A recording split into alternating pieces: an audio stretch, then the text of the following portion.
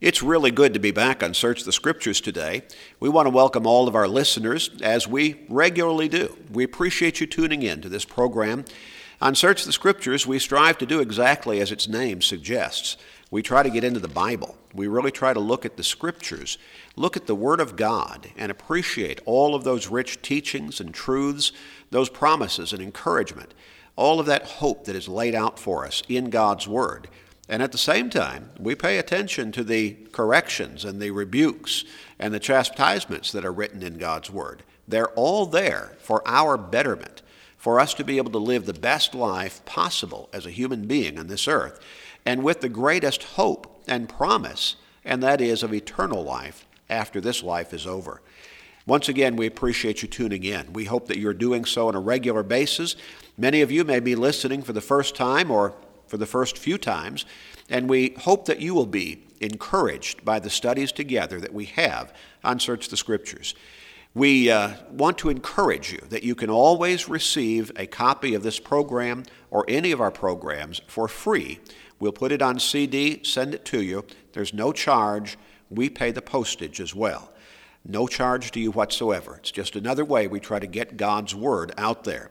We'll tell you at the end of the program today how you can contact us. Good to be back with Dennis Stackhouse. Well, thank you, Gary. And you're right, it's good to be back on Search the Scriptures. Wonderful to be with you today. And certainly I would like also to include my word of welcome to those listening. We're certainly glad you've tuned in, and we do pray, as always, that the time we spend together in God's Word will be beneficial for all of us. And really, that is what we try to do here on Search the Scriptures, is understand God's Word more completely, more thoroughly, and then be able to make the application to our own lives as individuals and to live in a way that's pleasing to God. And we try to do all of that in such a way that God will receive the glory. And it is our thought that by teaching God's Word exclusively and by depending upon the authority of His Word, we are bringing glory to His name. Amen. That's bottom line. Yes, it is. That's what we strive to do in this program on a regular basis. Indeed. And it's not just a program designed to fill out a church budget or a time slot and some work allotments that we've made. We really want to try to bring God glory by teaching His Word accurately and effectively, and also thereby try to help people in their spiritual lives. Yes, that's right, Gary. And really, this is the most important area that people can focus on, or should be focused on in their lives, is getting their spiritual lives in a right relationship with God, because that has eternal consequences for them. It certainly does. And unfortunately, even though, as you pointed out, this should be the most important part of their lives, I'm afraid that far too often, in fact, I'm afraid that very possibly in the vast majority of cases, it is one of the more neglected areas of people's lives. I'm afraid so. That is unfortunate. Now, we're going to enter into a new line of study today, and we want to talk about this from, we're going to start out looking at it from a somewhat negative perspective, perhaps, some people might think, but that's just to kind of lead us into it, and then help us see the positive side of what we're going to be talking about. Life is important. Yes, it is. God has blessed us with life in this world. He has, for a fact. And I believe that Jesus, when He said in John 10 and verse 10, I have come that they may have life and that they may have it more abundantly, I don't believe He's only talking about eternal life there. No, I don't think so. I believe that carries over into the physical life as well. Right now, if our life is right with Him and with God, then we can have an abundant life right here in this world. That's right. We can really experience the contentment that we'll undoubtedly talk about through the course of this series of lessons. Yet, there is a problem in the mind of a lot of people, or in their emotional well-being, and I'm not sure that we can really put a finger on exactly what is the seed of it, but there's this feeling of despair, forlorn, unhappiness. Yeah, I think you're exactly right, Gary. We find with a lot of people they don't really view life as being something worth living. And that's so sad. It really is.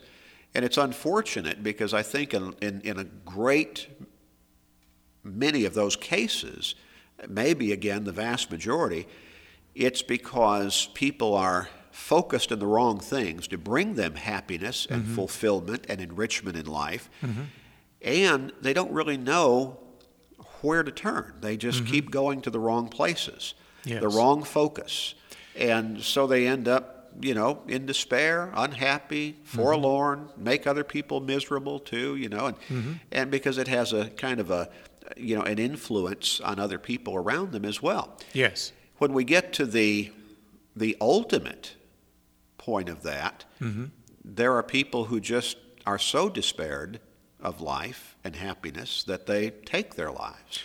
They sure do. And again, that is so unfortunate. We see so much of that, and we read about so much of that in our country. And recently, while I was doing a little research on this, I came across some statistics from the National Mental Health Institute, and the latest figures available actually came from 2007, but I think the numbers are still going to be reflective of what we see in our society today. But in that year alone, there were almost 35,000 people who took their lives through suicide. Now, something that to me was even more alarming than that is that they figured there were 865,000 others who made the attempt but failed. And what that related to was one suicide attempt in this country every 38 seconds. That is amazing, isn't it? Oh, I had to go back and read it again. I thought I didn't read that right, but yeah, that's how it calculates. From my reading over recent years, one of the most serious areas in life where people, struggle with suicide is in the teen years. I actually read something about that as well. One of these individuals who was doing the research and gathering the statistics actually believes that suicide is now the second leading cause of death among teenagers. Yeah, it seems to me that somewhere I read some years back that it might even have been number one at one time. Could have been, yes. But whatever the case, first or second, it's how serious. Alarming is that? Yes. And you're talking about a period of time in a person's life when you normally would think they would have fewer cares. Yeah. Kind of happy-go-lucky, having a good time.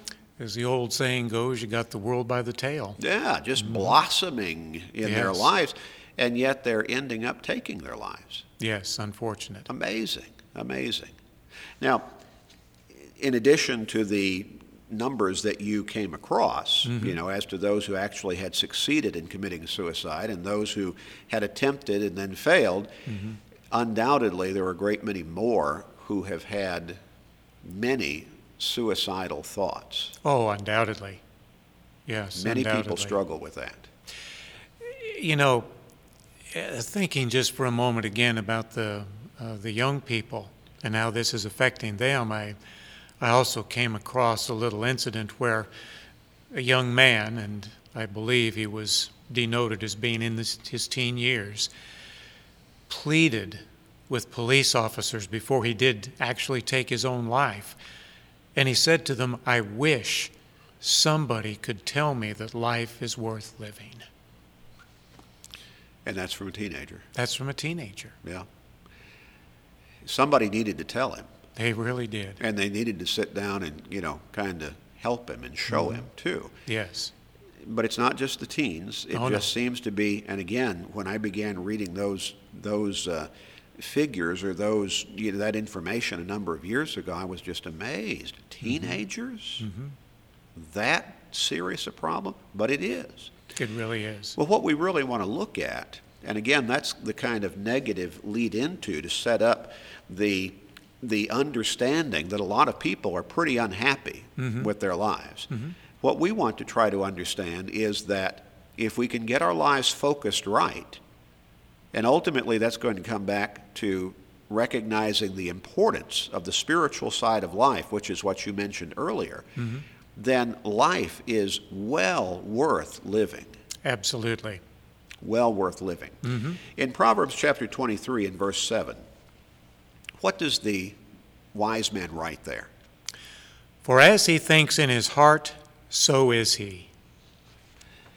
This helps us understand that a lot of the problems that people face in life is not a matter of circumstances. They're not victims of circumstances so much of the time, but rather it is the focus that they have had in their life.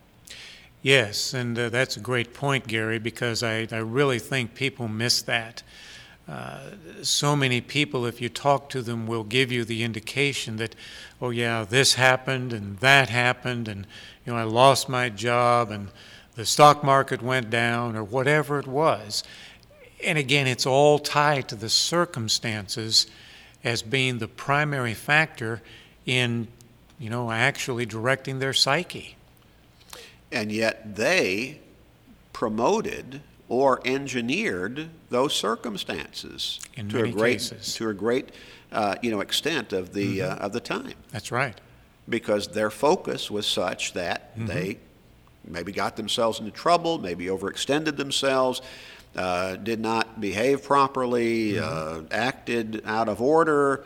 Maybe they went too far, took too many risks financially, whatever the case might be. And so then when they experience the consequences of their, if we could call it risky, careless behavior, well, then they want to blame the circumstances. People ask the question, well, why did he do that? Why did she take her life? Well, she maybe blamed circumstances that she actually fostered herself. Yes. And so we have to step back and be more careful, more thoughtful, discerning, if you would, of what we're doing and how we're doing it, so that the consequences are not so negative. We really need to take the advice, that the wise man is giving us there in Proverbs 23, verse 7. As he thinks in his heart, so is he. We have a great deal of control over, in fact, we have ultimate control over how we react to the circumstances of life.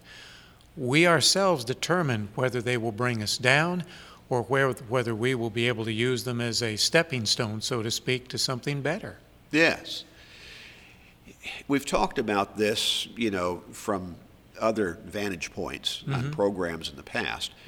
But, how we react, and we condition ourselves to react in certain ways.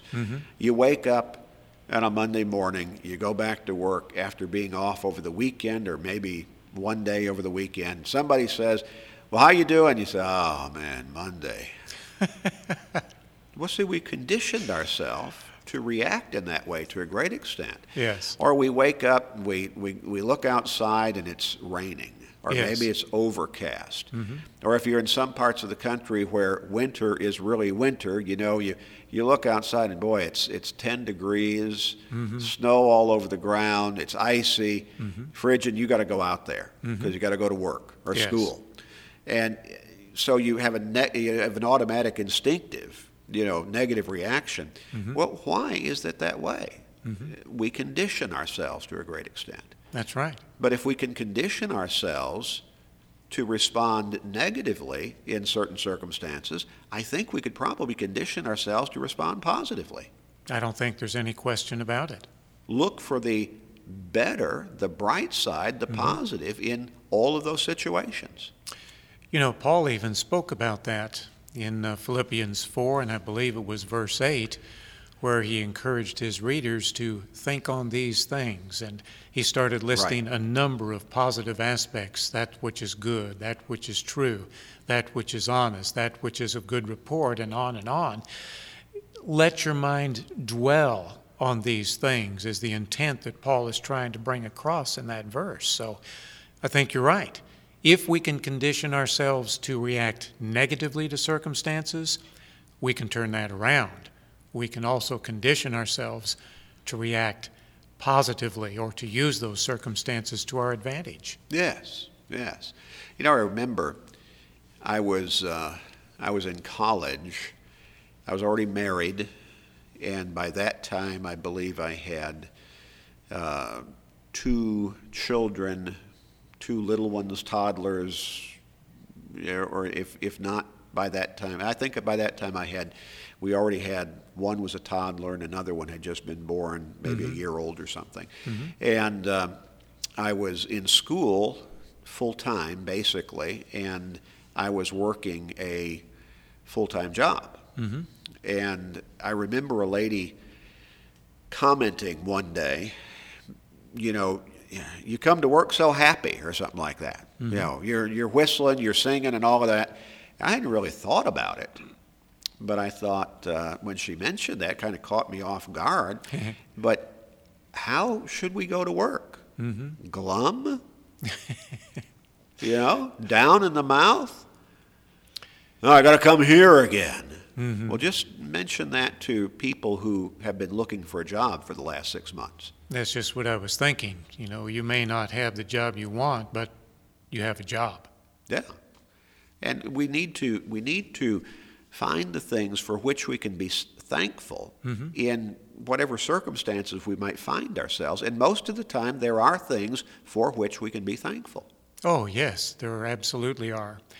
You know, and we, I think, see cases of this on a regular basis where people who have very little in life in terms of this world goods are sometimes the happiest people we run into. They thank God daily for the blessings they have, and they do so with a very sincere and grateful heart. But then there's so many of us, I'm afraid, who have abundant blessings, who are always looking for the next thing, or who aren't happy with what we have. Yeah, got these abundant blessings, but man, it's just a rat race. You know, we're behind on the bills. Well, again, maybe you're behind on the bills because you overextended yourself. That's right. Because you were looking for happiness in things rather than in your relationship with your Savior and your God. And that goes back to the abundant life that you mentioned in John 10, verse 10. Yes. You know, James puts something here in James chapter 1 and verse 2, and I've commented on this many times over the years of preaching and teaching, that from a purely human, physical perspective, this looks nutty. It just looks like it's, crazy. I think most of the time when I go and read this verse, I laugh. Yeah. Because it does seem so incongruous, really, when you just read it at a surface level. And if you stop at verse 2, you don't get the point James is trying to make. Yeah. Well, go ahead and read, not just verse 2, but let's go ahead and read down through verse 4. My brethren, count it all joy when you fall into various trials, knowing that the testing of your faith produces patience. But let patience have its perfect work, that you may be perfect and complete, lacking nothing. There are going to be some stresses in life. No doubt about it. There's no way around that unless you're catatonic. If you're in a coma, you're probably not feeling a lot of stress.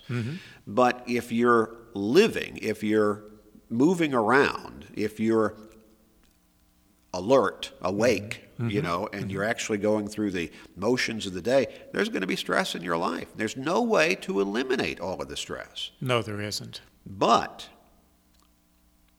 we can look forward to our lives finding good products and producing good results, and we can look forward to happiness and enjoyment in all kinds of directions in our life.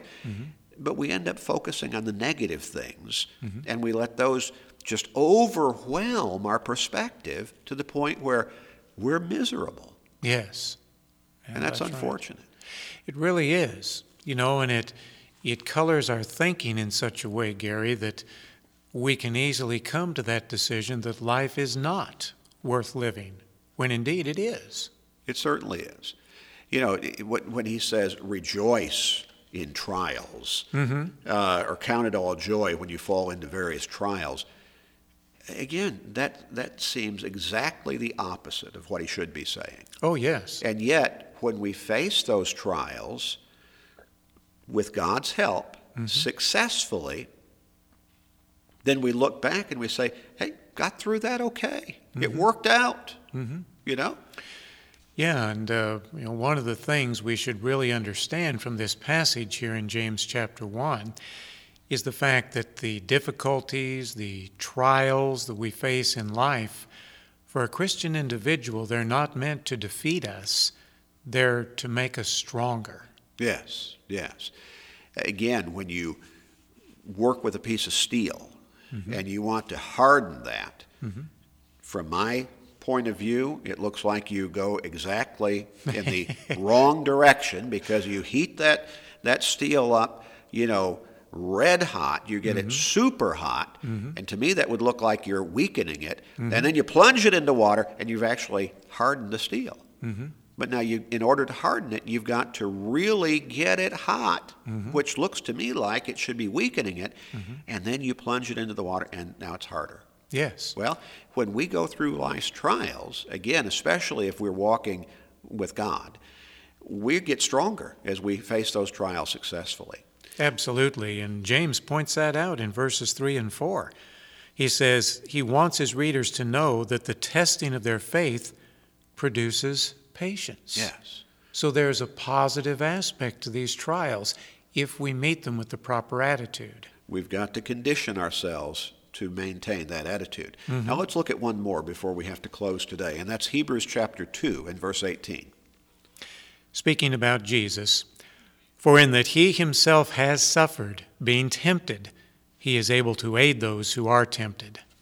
He went through the trials and tribulations and temptations of life, and because he went through those, he knows what we go through. That's exactly right. He went through those successfully without giving in to them. We can look to him now for strength. That's right. Because we know that he knows what we go through. And when Paul said in Philippians 4 and verse 13, I can do all things through Christ who strengthens me, we can take comfort in that. Oh, absolutely. And courage. That's a wonderful passage for Christians to focus on. It certainly is. We've got to stop here at this point. We're going to come back and continue this study and look at a number of more passages of Scriptures that relate to this understanding, this principle that we need to grab onto, that life is worth living. We hope that you have come to appreciate that in your life, but if not, please continue to study with us. And we'd love to send you that free Bible study whereby you can really learn how your life can be the ultimate in being worth living. We hope to hear from you today.